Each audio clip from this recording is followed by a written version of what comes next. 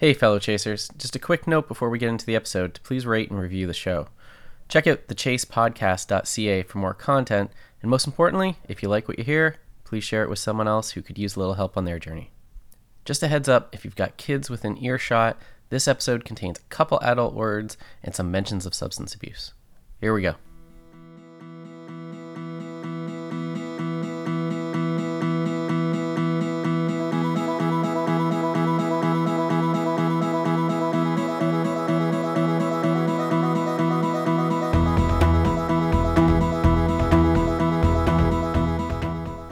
In the movie Rounders, Matt Damon plays Mike McDermott, a poker player chasing the dream of running off to Vegas to make his fortune at the tables. Throughout the movie, Mike repeatedly says the line, "You can't lose what you don't put in the middle." The phrase is usually uttered as a caution to his friend, and sometimes himself, to stay smart, measured, and not needlessly risk losing it all. You see, Mike's the sensible type. However, the last time the line is performed, he adds a simple but important qualifier. But you can't win much either. The moral of the story, you can't win if you're afraid to lose. God, I love movies. You're listening to The Chase.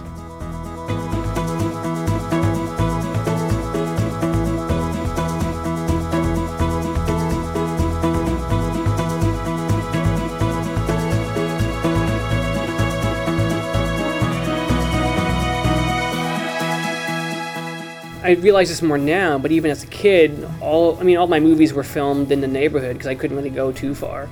The first movies I ever made when I was maybe 7 or 8, the camera had to be attached to the VCR, which was limiting because you got to plug it into a wall. So it was literally just filmed in our living room, dining room, right? So that was kind of like, for me, it kind of breaks down to, I guess, it's different eras, right? So that was like the living room era for me. That's the voice of Key Pappas, an independent filmmaker from Toronto.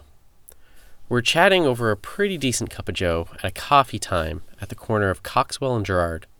Key picked the location. If you aren't familiar with the various neighborhoods that make up Toronto, Coxwell and Gerrard is in Little India. It's an older neighborhood just next to the beaches, one of Toronto's most affluent areas. It's only a few blocks to the west, but it might as well be a world apart.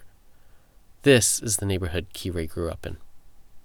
I remember my dad got this camcorder, like a Hi8 camcorder, maybe when I was 12, 13, maybe 12, yeah, somewhere in there. And that really changed a lot of things because now I could go outside. It was battery operated. So, but I still wouldn't go too far. It would still be like in front of the house, or we filmed a lot in the alleyway up the street because it was pretty sketchy and fun. Alleyways are great. I think every kid should have an alleyway by them growing up. It's I don't know, I spent so much of my youth in the alleyway just sitting there with friends, trying to smoke cigarettes, just hanging out and just being a dumb kid, right? The day we meet up, Toronto is in the grip of a frigid cold spell. To be fair, it was January, but this is a different type of cold. For context, at the zoo, the penguins were brought inside. So you would think that this would leave the neighborhood in a wintry desolation, but nope. Even on a day like this, coffee time is bustling with an eclectic cast of characters. This neighborhood is something, and it's left an indelible mark on Key, and it's definitely part of the texture of his films. I found most movies in the middle era, I guess we'll call the Hi8 era, always kind of ended in the alleyway. All the final showdowns would happen in the alleyway, like the final death scene, or the good guy finally catches the bad guy, right? And there's this huge showdown. It would always happen at top of my street in this alleyway. And there's some great stuff growing up, us filming a scene and just people just walking by in the background who are just trying to go home, and just probably looking at us like, what are these crazy kids doing? That's where it all began, right? And but no one never had a problem. No one ever called the cops on us. No one ever complained. So I thought that was kind of cool. Ironically, where we're sitting, we're actually not too far from that alley. But Kiri's filmmaking career has taken him far beyond those prepubescent crime dramas, all the way to one of the most prestigious film festivals on the planet. They say opportunity knocks, but sometimes it just calls you out of the blue. Get this random phone call one night, who I thought was like a telemarketer at first, and I was kind of being a bit of a dick on the phone until she told me who she was, and then was like, oh, by the way, we'd love to play it. And like, oh, sure. So that was the big jump. And I was like, oh shit, wow, okay. This is like, I think as a kid, I dreamed about playing at TIFF, right? I was like, that was the big thing, right? It was like the big festival in my home city, and that was like a dream come true, right? So this kid from Little India ends up premiering his work at the Toronto International Film Festival. It's a major milestone in a continuing journey, chasing a dream he had since his camera was securely tethered to a VCR.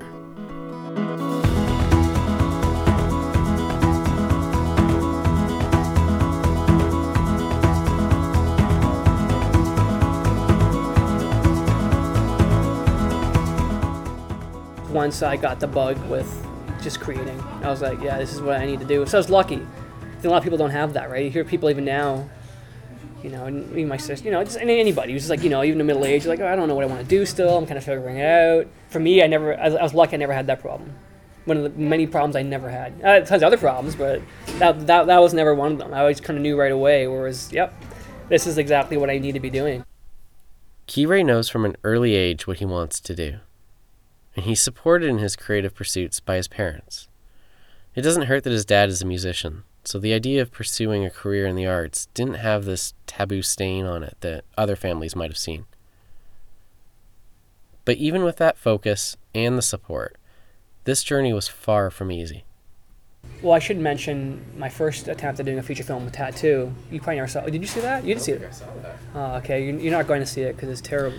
Tattoo is Key-Ray's first attempt at a serious film. In hindsight, he can see that he wasn't ready to attempt such a feat. He lacked the technical know-how from both a storytelling and cinematography perspective. Two elements that turns out are kind of important in making a good film. I found, looking back now, it's pretty pretentious. The whole thing was just, it just fell on its face. But like at the time, you don't know that. You're like, oh, this is great. People are gonna love it. And you send it out into the world, and it's kind of like, no, it's actually terrible. Key-Ray realizes he needs to find his own voice if he's going to succeed in his next filmmaking endeavor. To do that, he looks inwards to his own experience and his own family. That, again, I think, being in a household surrounded by things like substance abuse and then divorce and then having like a grow up in our basement for like the majority of my youth is something that most other kids probably don't experience. I mean, I'm sure some kids do, but no one I knew. I couldn't necessarily relate. Yeah, we would talk about, right? It's kind of like, I mean, my friends knew. Yeah, we just didn't talk about it though, right? It was hard. You can't, something you can't really hide, right? It's just it's there, right? Key-Ray's family challenges inspire his next major project, a documentary on the troubled relationship between him and his sister. It's entitled Only I Know. The film is a pretty raw look at his sister's feelings of rage towards him, something he takes ownership in for his role in creating. It's a tough film to watch at times. It's uncomfortable, which becomes an ongoing element of Key-Ray's work. I thought it would be a great idea to fucking rent out a movie theater and show this agonizing, like, family story to like a room full of people that I knew, right? And like, I don't know why I thought that was a good idea, but I did. And that was the first time anybody had seen anything really. Well, that's not true. Maybe some friends had seen some stuff when I was, getting feedback or getting other friends to write music for stuff. They'd seen stuff. And but then it's like, yeah. And I remember just like, I don't think people really knew what to expect. I didn't think they expected to be something so personal and so just heavy. And so I remember it was just like, people are like, yeah, that was really good afterwards, but it was still like a weird. It's not something, I don't know. It's something that at the time I felt I needed to do for myself to kind of just get a lot of things off my chest and figure out what was going on, because things weren't great the way they're going. I couldn't really keep going the way on. I couldn't keep going on the way, in that fashion. So I needed something to change, and it did kind of change after that. Things I found did change, which was good. I said the film was uncomfortable. It's also really good. It's honest and compelling. The film is fairly well received, and Kirei sends it around to some festivals, something he's never done before. I mean, this is all new to him. Eventually, he hears back from one in New York, and he's in. Excited by the opportunity, and maybe even the dream that this could be his first big break, Kirei sets off with a family friend for this first festival experience. But it doesn't exactly go to plan. There was this whole scam festival. I don't think it's still around anymore. But basically, it's like, you remember, like, it's almost like you're buying into the festival. So it's not like, it's like anybody can get in as long as you're paying a certain fee. And the idea is like, the more you pay, the more promotion you get. Okay. Right? So it's like different packages levels, right? So we got like a smaller package. So you go to New York, and then the idea is like, there's like this huge kind of gathering where you can help promote your movies at different booths, and people come by, whether, it's supposed to be inviting, distributors and people in the industry to come by and see what you're doing. No, it wasn't like that. It was a joke, right? It was like a bunch of suckers like me who had spent all this money, and then they rented these cinemas, so they would play they'd play your movie, in a theater.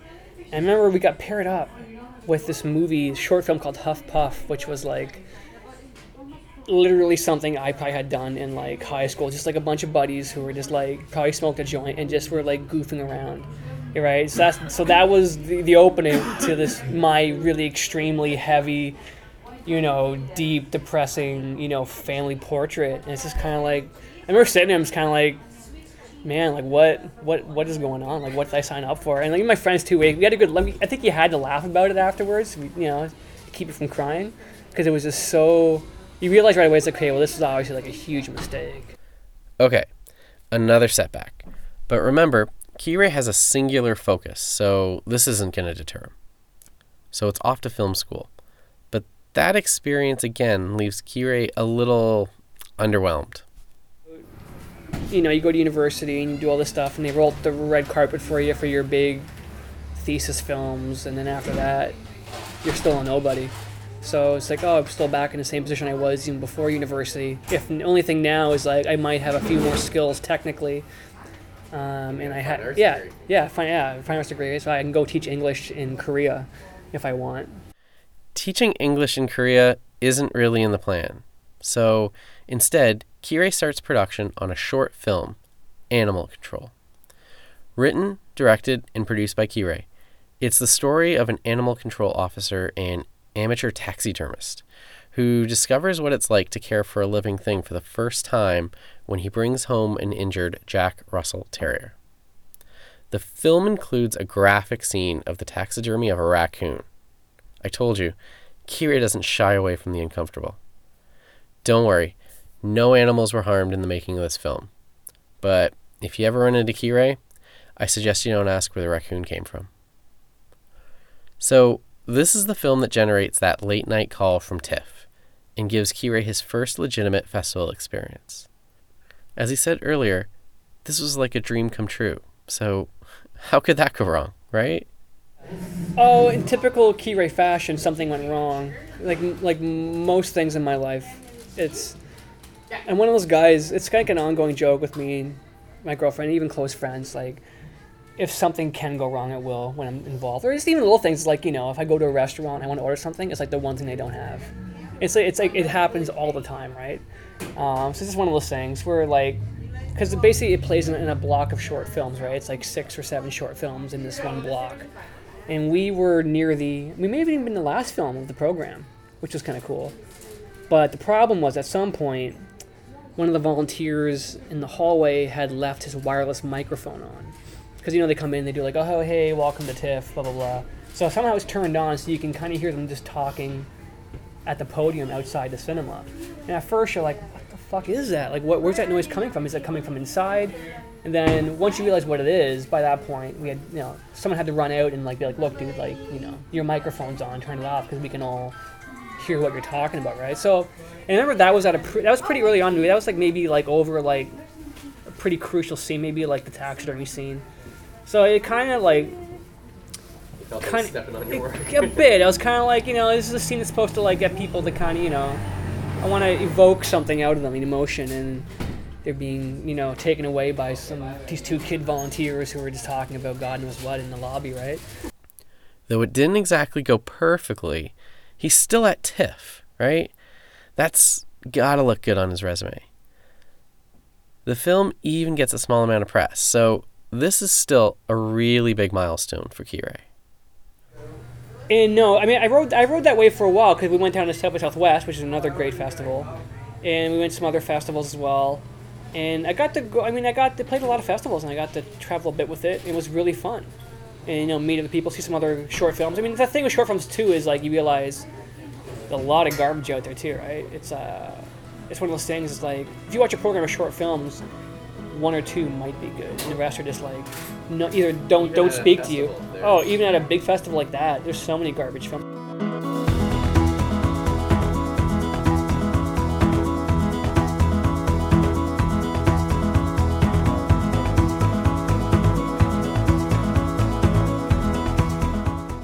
The little Indian neighborhood has influenced Kirei's work, even if it's been unintentional. Part of the reason for that is that he's written a lot of his scripts for his films in this very coffee time. I kind of liked the energy that was always here in the middle of the night because you're not really sure what you're gonna get. It's always like a mixed bag, right? And that's like any time of day here. You can come in here, now at like 12 in the afternoon, or you can come at like 12 at night. And the cast of characters is always going to be different. Like, you definitely have like your regulars, and most of them kind of keep themselves.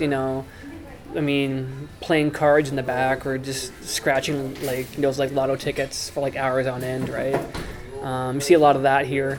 But then you get the odd person who may be coming in from a bar or leaving a bar, and coming here to get like a coffee, or just they just don't want to go home because the bar's closed. Well, what else is open in the neighborhood? I'll just hang out in coffee time until whenever I have to actually leave. Do you think that ever influenced your writing? For sure, I think so. I think again it spoke. I think most of my work. I think early on, what I was always trying to do, like any kid, you just mimic what you see and what you like, right? So yeah, you just mimic action movies, or when you get a little bit older and you think you want to you want to be a little more, I don't know, you want to be taken a little more seriously. You start mimicking, your influences in terms of other things like. I when I walked in, I looked Yeah. at that. You like that? It's a little recorder. Yeah. Oh, is that what it Yeah, it's is? just a little sound. I sound thought it it's a little was sound some recorder. Fancy electronic device that I've never seen before. I thought these took in the air and they checked that with some Oh, they're microphones. Spectrometer. They're microphones. Yeah. round microphone. Yeah. Wow. Pretty cool, eh? Cool. That's an older gentleman who'd been listening to our conversation for the last little bit. The high tech.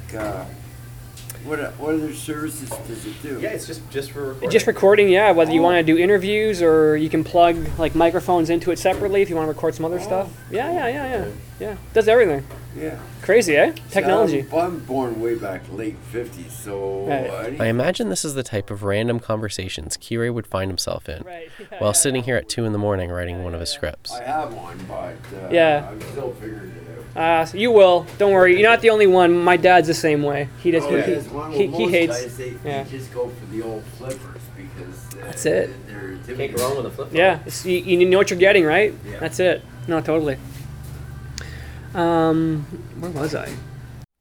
We eventually get back to the interview, and Kirei tells me more about the people he's met during his coffee time experiences. Some of the experiences are a little odd, but they're all strangely positive.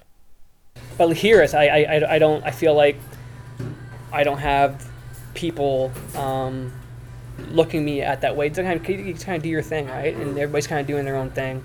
And I feel like places like Coffee Time here, everybody's just very accepting of who everybody is, and there's no. And you're nodding. You're nodding. No, you're nodding. That's good. No, I agree. Yeah. See, Yeah. That's our new friend chiming in again. the Chinese. Yeah. Back here, there's guys mixed up in some nefarious Oh yeah. business, but no one bothers. Yeah. It all works, right? Everybody just does their thing. You know, Perfect little intersection Yeah. of society right Yeah. The crackheads say hello to the Chinese. Sure. Likewise. Yeah. Right. But everybody can, I think, coexist here. That's what I like about it's a good. I think this place is a good mix of the whole neighborhood. Whereas It's a what you mean over there, everyone's just trying to be prim and proper. Yeah. Oh, Yeah. You're Yeah. It's also, yeah, so, yeah, I guess that's why I've always kind of been gravitated towards this kind of play, coffee time in this neighborhood. People are real. They're real, exactly. And I think all my work tries to show that. I try to show more real situations, in real in a sense where it's like people maybe don't necessarily given a voice a lot in the arts. So, yeah, like, all my movies kind of center around characters who are a bit on the fringe, I would say. That desire to provide a voice through his work to underrepresented groups will be significant in his next project.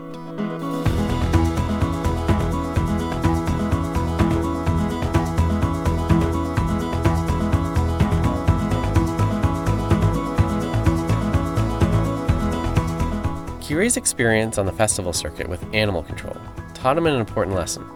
There's no money in short films. You're not really, unless your short for some reason like blows people away and wins awards on multiple festivals, you might get some attention from people being like, okay, this guy, what do you have lined up for your feature, right? But for the most part, Excuse me, guys. yeah. I'll give me a joint of hot so I have enough for a muffin. That's our friend again. In case he didn't catch it, he asked if we would buy a joint from him so he could buy a muffin. Yeah, this is coffee Man, time. it's all good. Enjoy it. I don't want to take all your weed anyways. Enjoy it. Okay. That's why I wanted to come here. Okay, so Kirei figures short films can't get him where he wants to go. It's time for him to return to feature filmmaking. Unlike last time, Kirei's now armed with the technical skills acquired at film school, and he's started to find his own voice as a storyteller. Now, all he needs is an idea. But I always had the idea, while we were shooting Animal Control, I had the idea for Rainbow Kid. Like, just the bare bones. Very simple. Like, outline. And then, it's one of those ideas that just didn't go away. It's like, most of my friends thought it was really dumb. Like, it's kind of stupid and funny. It would be ridiculous. And then it just kind of resonates. One of the ideas just comes back to you. I'd be like, okay. And that's for me, I think, things I tend to stick with are things that just don't go away. The Rainbow Kid is a coming-of-age story that follows Dylan, a teenager with Down syndrome. When he learns that he and his mother are on the verge of eviction, Dylan sets out on an odyssey to find the pot of gold at the end of the rainbow. At this point, Kirei's a little more seasoned and aware of the mechanics of getting a movie made. He comes up with the strategy of shooting a short film version of this story and using that as a marketing tool to secure the funding to do the version of the film that's in his head. It's a good plan, but there's only one issue. The short film bombs. The problem was it didn't work out that way. The short basically did nothing. It played Edinburgh, which was a pretty big festival. And other than that, it didn't play TIFF. It didn't play any other Canadian festivals. So you weren't able to pick up the support that you were No, looking for? it just totally died. Did that dissuade you from pursuing it as a feature? Were you like, maybe the story doesn't work? No, because I knew in my head. I mean, I still think it's a pretty good short to an extent. I don't think it's. I mean, it's got problems. I think for me, it was really me. Again, it was me figuring out how to work with Dylan, my main actor, and figuring out the tone a bit more of the story and what I wanted to do. He could have packed it in at this point, but he believes in this film's concept, so Kirei turns to crowdfunding to supplement his own investment into the film, and he makes the feature-length film version. He makes it. I asked him to describe the production, and he summed it up in one word. Crazy, because I was doing everything again. I didn't have the money to kind of like hire. I mean, I had a team of people, but I was writing, the sole producer, director. I would be the guy who was driving the Winnebago to and from set every day. And I was the first guy on set and like the last guy to leave. When I should have just been focusing on. I'd be doing things like I have to go like empty the shitter on the Winnebago after we shot, and I probably should have been focusing on my next day's shot list, right? So maybe it wasn't the most glamorous of filming experiences, but he's doing it, right? He's making the feature-length film he wanted to make, and he's doing it on his own terms. The film, again, includes a ton of uncomfortable material. I don't want to tell you why, because I don't want to give away the plot. I hope you'll see this film for yourself. It's evocative, and like all of Kirei's work, it's hard to turn away from. The film earns Kirei his second invitation to TIFF.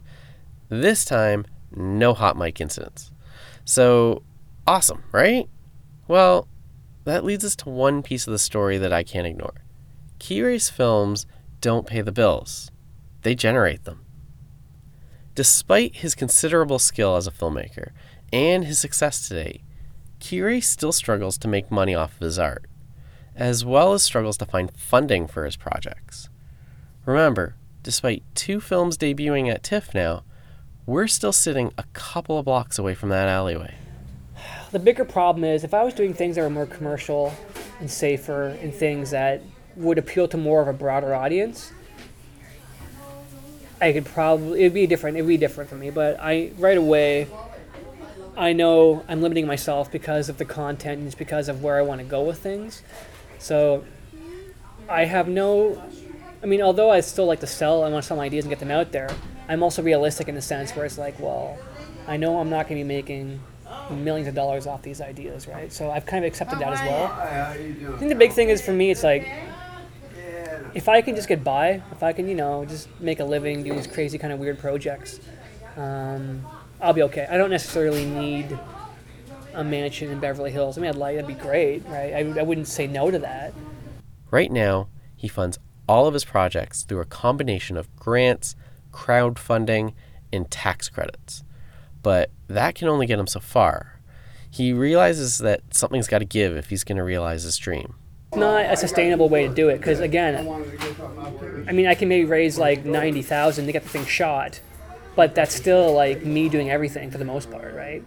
It's just not sustainable because it's so much work and it's great, I love it, but I don't want to be 50 and having the same kind of model of making a film. I definitely want to be, at least be able to just write and direct and not worry about going to pick up the equipment in the middle of the morning, right, before we shoot, or getting my mom to do craft service, right, that kind of stuff, you know what I mean? It's like, you only do that for so long, right? Sure. So what's next? The plan is to do one more feature here, low budget feature, and then get the hell out of here, get out of Canada. Hollywood, baby.